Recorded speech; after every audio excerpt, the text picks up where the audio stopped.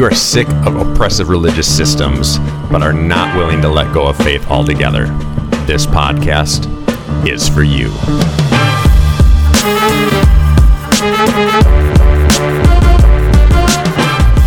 In this show, we hear from inspirational people tackling real issues of faith that actually matter in this world. Welcome to Jesus Never Ran.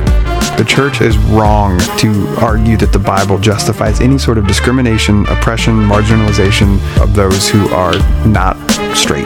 Well, the reason why you ain't got no black folks in your congregation is because we don't show up to places where we're not welcome, and we know we're not welcome based off the conversations you demand that we don't have, because of the questions you insist on us not asking, because of the answers you don't want to live. And the idea that the best being in the universe can't come up with a better solution to the problems of the universe than to torture people forever, eternally. You just start thinking, if that's as good as God is, this is a pretty depressing universe. Hey, before we get going, a couple of words from our sponsors. Rise Nutrition. You can find them at Rise Menominee on Facebook. That's Rise with a Z. And they're all about a healthier, happier life. So let their wellness coaches give you the personal support to help you achieve your wellness goals. After all, that is their mission. And here's the thing, just for Jesus Never Ran listeners, if you go to their Facebook page, you can message them and get a free wellness profile. That's a 20-minute phone conversation, absolutely free for Jesus Never Ran listeners. So check them out today. Also, Infinity Beverages at www.infinitybeverages.com. They will deliver anything you need right to your door. And don't forget that Thursday is buy one, get one for club members if you're in the Eau Claire, Wisconsin area. That's Infinity Beverages at www.infinitybeverages.com.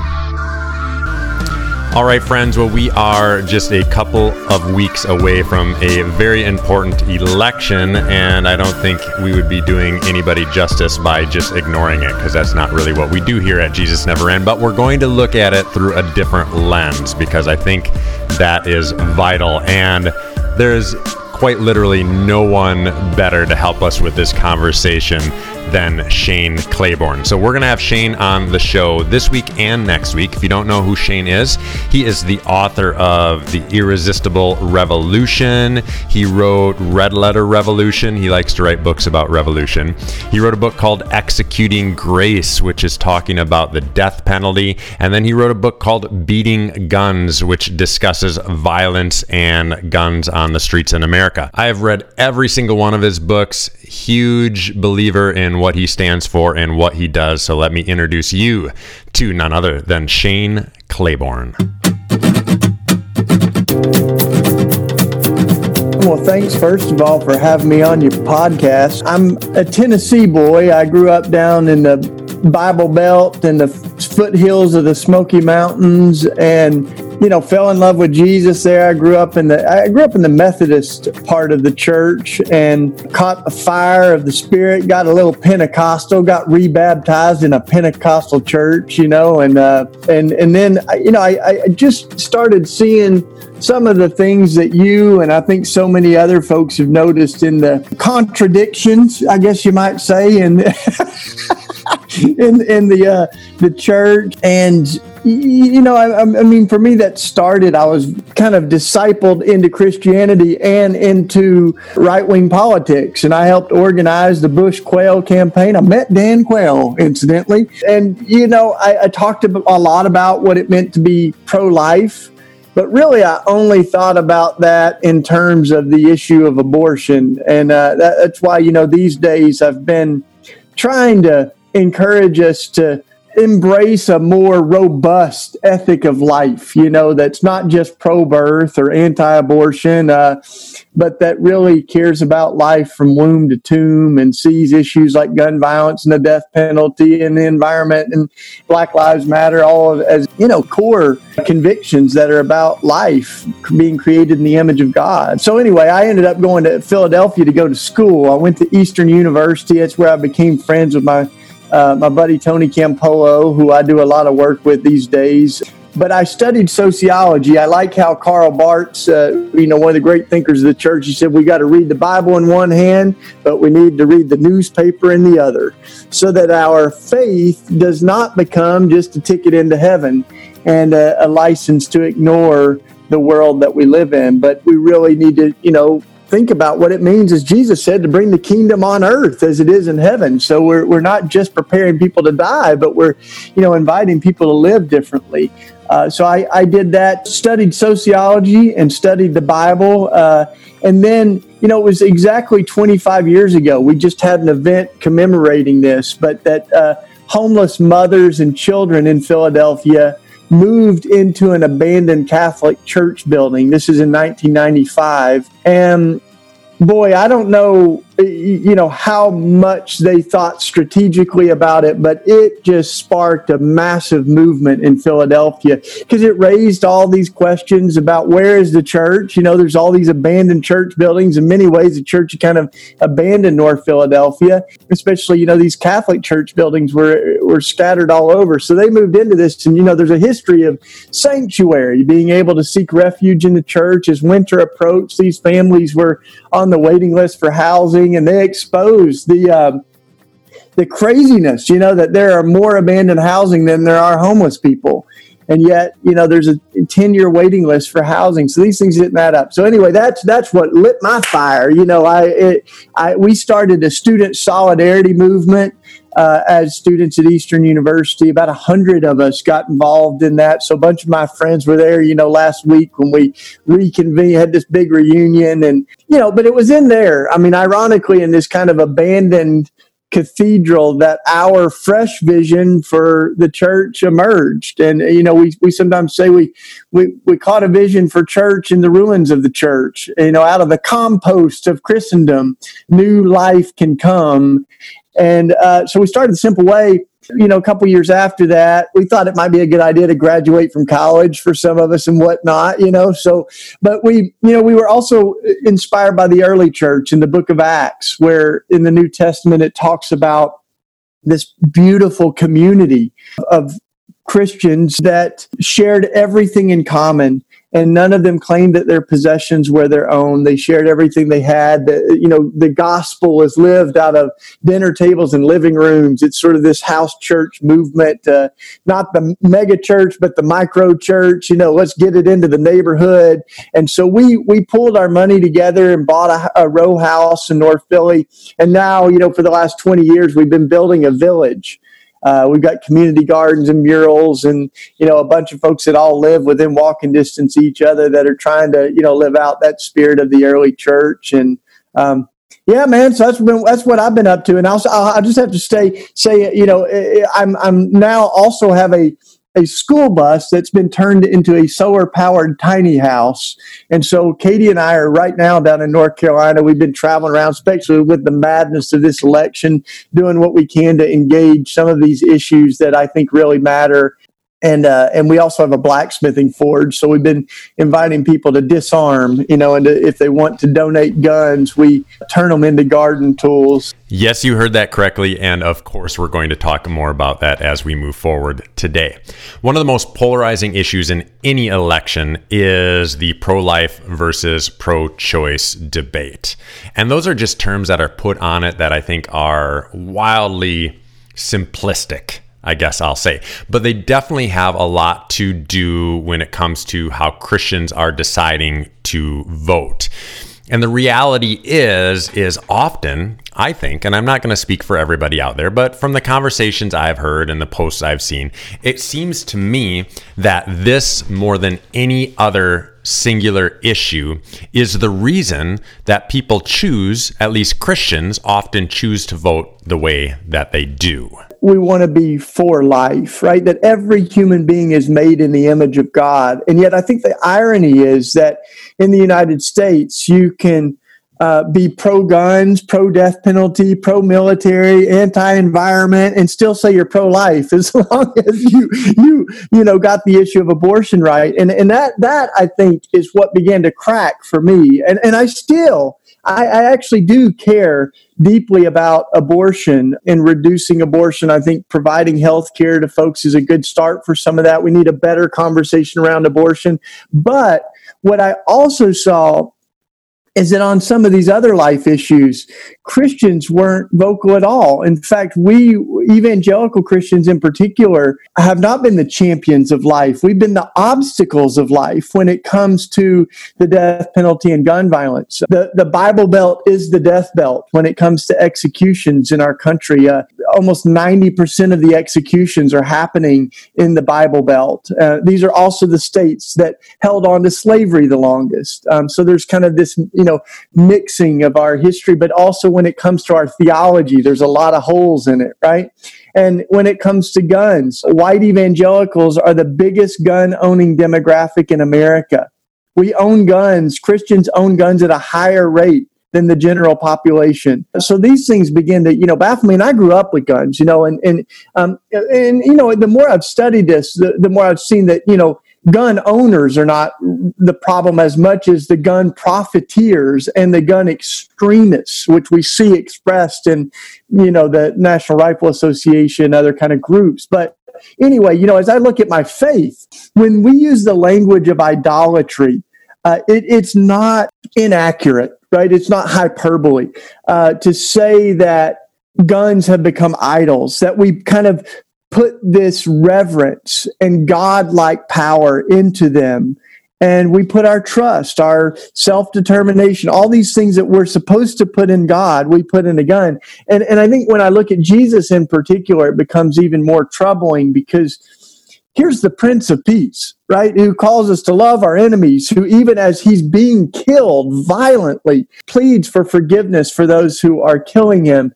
That's the one that we follow, the one who said, blessed are the merciful, right? And so the gun and the cross give us two very different versions of power. And one of them says, I'm willing to die. And the other says, I'm willing to kill. Between Christ's Sermon on the Mount, where he says, that we're to turn the other cheek, and the NRA's message of stand your ground, there becomes a point where you just can't reconcile these. You can't hold a cross in one hand and a gun in the other, in that sense. So I wrote Beating Guns, and we began to literally, inspired by the prophets Mike and Isaiah, to beat guns into plows as a sort of a visual enactment of that. But I mean, all of this comes out of my passion for life, the audacity, I guess, of our theology to say that the God who created life cares about it. It's not just the small guns. I mean, it does. Once you start looking at this, you see what a problem it really is, that we've got more guns than people in the U.S. We've got 5 times more gun dealers than McDonald's restaurants. Stunning, right? That we've got about 5% of the world's population, but we have almost half of the world's guns. I mean, we really do have a problem. And we've got, so many disproportionately amount of gun deaths because where you have more guns, you have more suicide, you have more gun deaths. So I care about protecting life. And right now we're losing over 100 lives a day. In my lifetime, we have had more deaths domestically to guns than in all of the wars in U.S. history. I think a lot of people are looking in on Christianity and they're seeing so many different versions of it. So a part of what really, is at stake in all of this too is people's lives, but also the integrity and the credibility of the gospel that we proclaim. So when it comes to nuclear bombs, when it comes to AR-15s and military-style rifles that are still legal on our streets, when it comes to the electric chair, which is still used in Tennessee, and the apparatus of executing people, there's nothing Christ-like about these things. And so, when we've camouflaged our Christianity to justify the very things that I think Jesus denounced and came to heal the world of, there's something that's become sick in our own spirituality.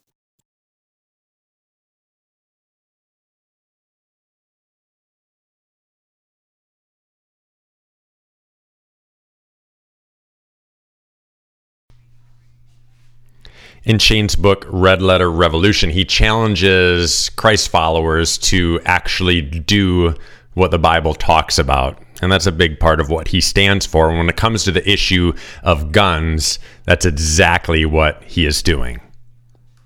Yeah, so it's been almost 10 years since we became really compelled by this biblical vision of beating swords into plows. And it's in both Micah and Isaiah in the Bible, this vision. But it's interesting because it ends by saying, nation will not rise up against nation. People will learn violence no more. It casts a vision of a world where people can live without fear, right? But what's interesting is that vision begins not with the politicians, but with the people. It's that the change comes not from the top down, but from the bottom up, just like water boils, right? And so that vision is of a world that has grown so tired of violence that people began to transform the tools of death, for them, swords and plows, into plows. But for us, we started thinking, well, we don't have a ton of spears and swords, but we got a whole lot of guns. So we invited people to donate them. And our first donated gun was an AK-47.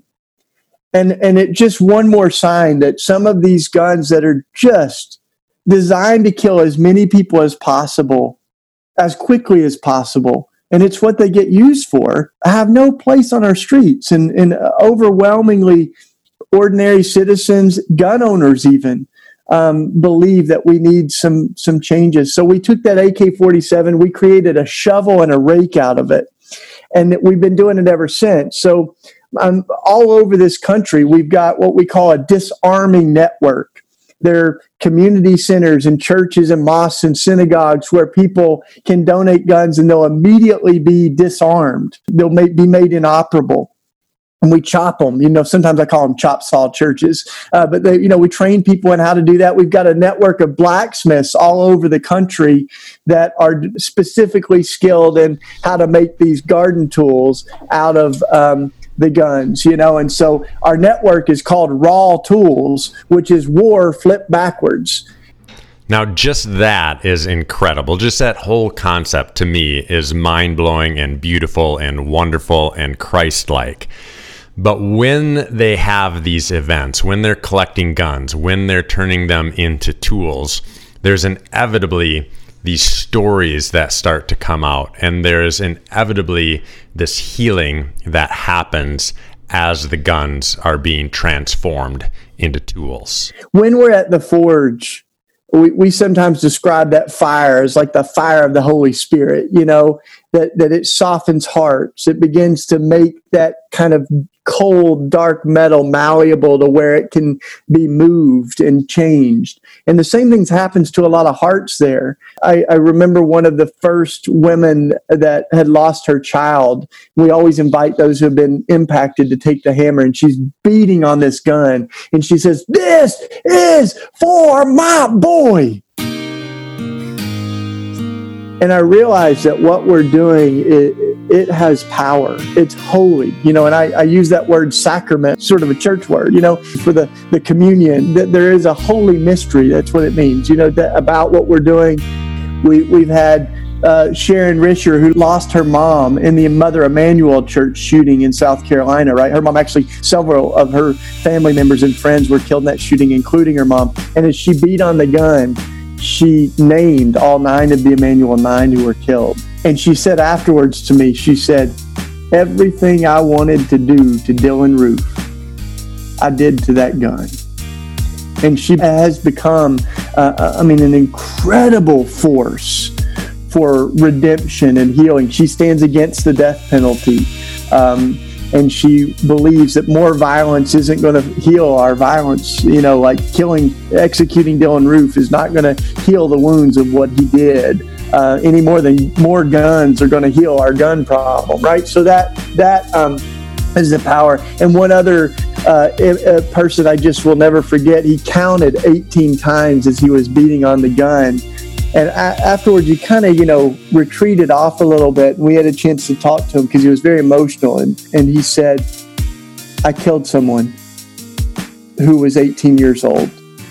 And so I've been praying that, that God would heal me. And the victim's family and, all those involved. So it's hard to put words to the power of what happens, but that's exactly what we felt like we needed. It's not just more stale debates and rhetoric and gun control and the Second Amendment. I mean, I go into all that stuff in our book, but we've got to move people in their hearts. We've got to center those who have been traumatized by gun violence. And that's what we did. We did a 40-city tour all over the country with the Forge, and every night melted a gun into a garden tool and donated it to those communities around the country. There are folks who say that, gun violence is not a gun problem, it's a heart problem. And what I think on a lot of these things is it's both, right? And God heals hearts, and people change laws and policies, and we need both. Such powerful stories, and I always appreciate anyone who can put a name and a face with an issue or a policy, etc., because it really brings to light the importance of everything that we're talking about. Now, staying on the idea of being pro-life, Shane wrote another book called Executing Grace, and listen to this tagline: How the Death Penalty Killed Jesus and Why It's Killing Us. So with the death penalty, I think it is a theological crisis, and it's also a barbaric policy. It's impossible to talk about the death penalty divorced from our racial history, right? That it is the residue of slavery and racism, and where lynchings were happening 100 years ago is precisely where executions are happening today. When we moved from lynching to legal executions, state executions, the African American population was about 10% black folks in the U.S., but it was 75% of executions, 75%. And so you kind of fast forward 70 years, and black folks are about 12 to 13% of the population is African American, but almost half of death row, over a third of the executions are African Americans. We sort of have this idea that we're killing the worst of the worst, but we're really killing the poorest of the poor, and disproportionately people of color. What determines who gets executed is often not the atrocity of the crime, but it's arbitrary things like the race of the victim. When the victim is white, overwhelmingly that means that the death penalty will be pursued. When the victim is African American or a person of color, that's not so often the case. And so you kind of see all these discrepancies. There's all kinds of other pieces. But why I think it's a spiritual issue is because here's Jesus, who challenges our culture of violence, I think, so consistently in every way. Even the Old Testament theology, which I really go into deeply in my book, Executing Grace, but this idea of an eye for an eye and a tooth for a tooth, which predated the scriptures. It was an ancient way of thinking about justice that did allow for retribution, for reciprocal harm. You could hurt someone as much as they hurt you, but it put a limit on it. Right? So if someone poked your eye out, you can't poke both of their eyes out. Someone chops your arm off, you can't go, chop both their arms off, kill their mom, and burn down their house. It was meant to stop the spiral of violence, right? And it's where lex talionis is where we get the idea of retaliation from, right? So that's one way of thinking about it. But then Jesus comes and says, you've heard it said, an eye for an eye, a tooth for a tooth, right? And this, I love it. I think Jesus shines in this, in so many ways, but in particular right now as he's challenging that pattern of violence. You've heard it said, Moses told you this, but I tell you this. And what Jesus is going to do, and this is where I'm going to get theological, I'm going to get preaching, brother. I'm going to get preaching on this, is because I don't believe Jesus negated or abolished the law, but fulfilled it. So he says, you may have a right to hurt someone back, but that doesn't make it right.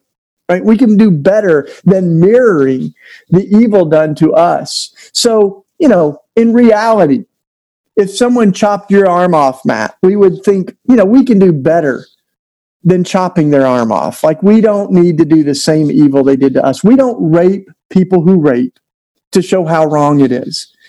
But in the most extreme case of murder, we still kind of hold out this logic that we're going to kill people who kill to show how wrong it is to kill. And we end up literally mirroring the exact evil. And what is on the death certificate itself, when someone's executed, the cause of death, the manner of death is homicide. We know it, where it is state-sanctioned murder.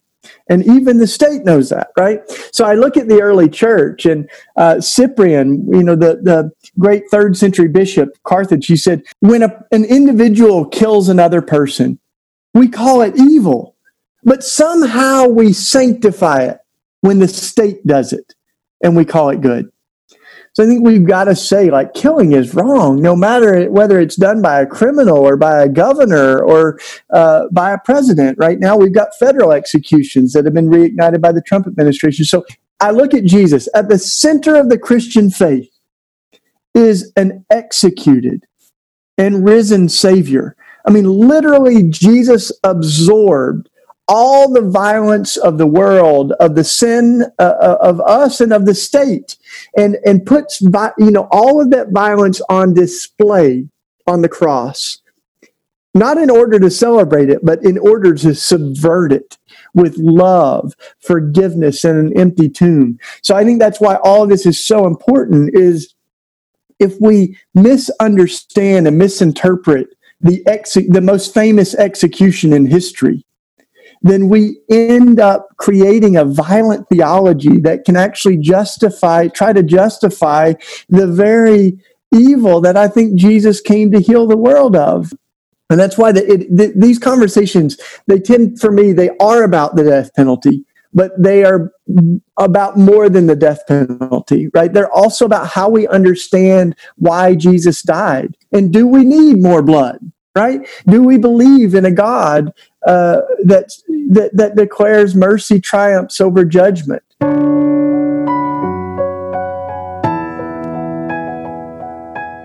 Do we believe that even someone like Dylan Roof, who we know did something terrible, do we believe that God is powerful enough to change someone's heart? And that's why I believe, at the heart of the death penalty is this idea, is anybody beyond redemption?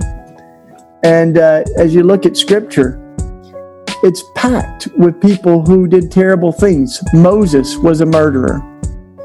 David was an adulterer, a womanizer. He raped Bathsheba and had her husband Uriah killed. Saul of Tarsus was a religious extremist that terrorized the early church. And so if we believe murderers are beyond redemption, we could rip out half the Bible. The Bible would be a lot shorter without grace. But that amazing grace is really at the center of our faith, that Jesus came not for the healthy, but for the sick, that, he said, I didn't come for the righteous, but for the sinners. So I'm getting to preaching, but I just think that's why these are not just political issues. They are deeply theological, and they have massive implications. Do yourself a favor and go out and purchase Executing Grace and Beating Guns by Shane Claiborne. I will have the direct links in the show notes of this episode. Such good information, so much to digest and to chew on as we're considering these specific issues. Now, we're not done yet, because next week Shane will be with us again to talk specifically about the election. We'll be 1 week out when that one airs, so we're going to talk directly about the election. For more information on Shane Claiborne, make sure you check out his website at shaneclaiborne.com. To support this show, of course, you can subscribe to it, give it a 5-star rating, and write a review. And until next time, keep walking.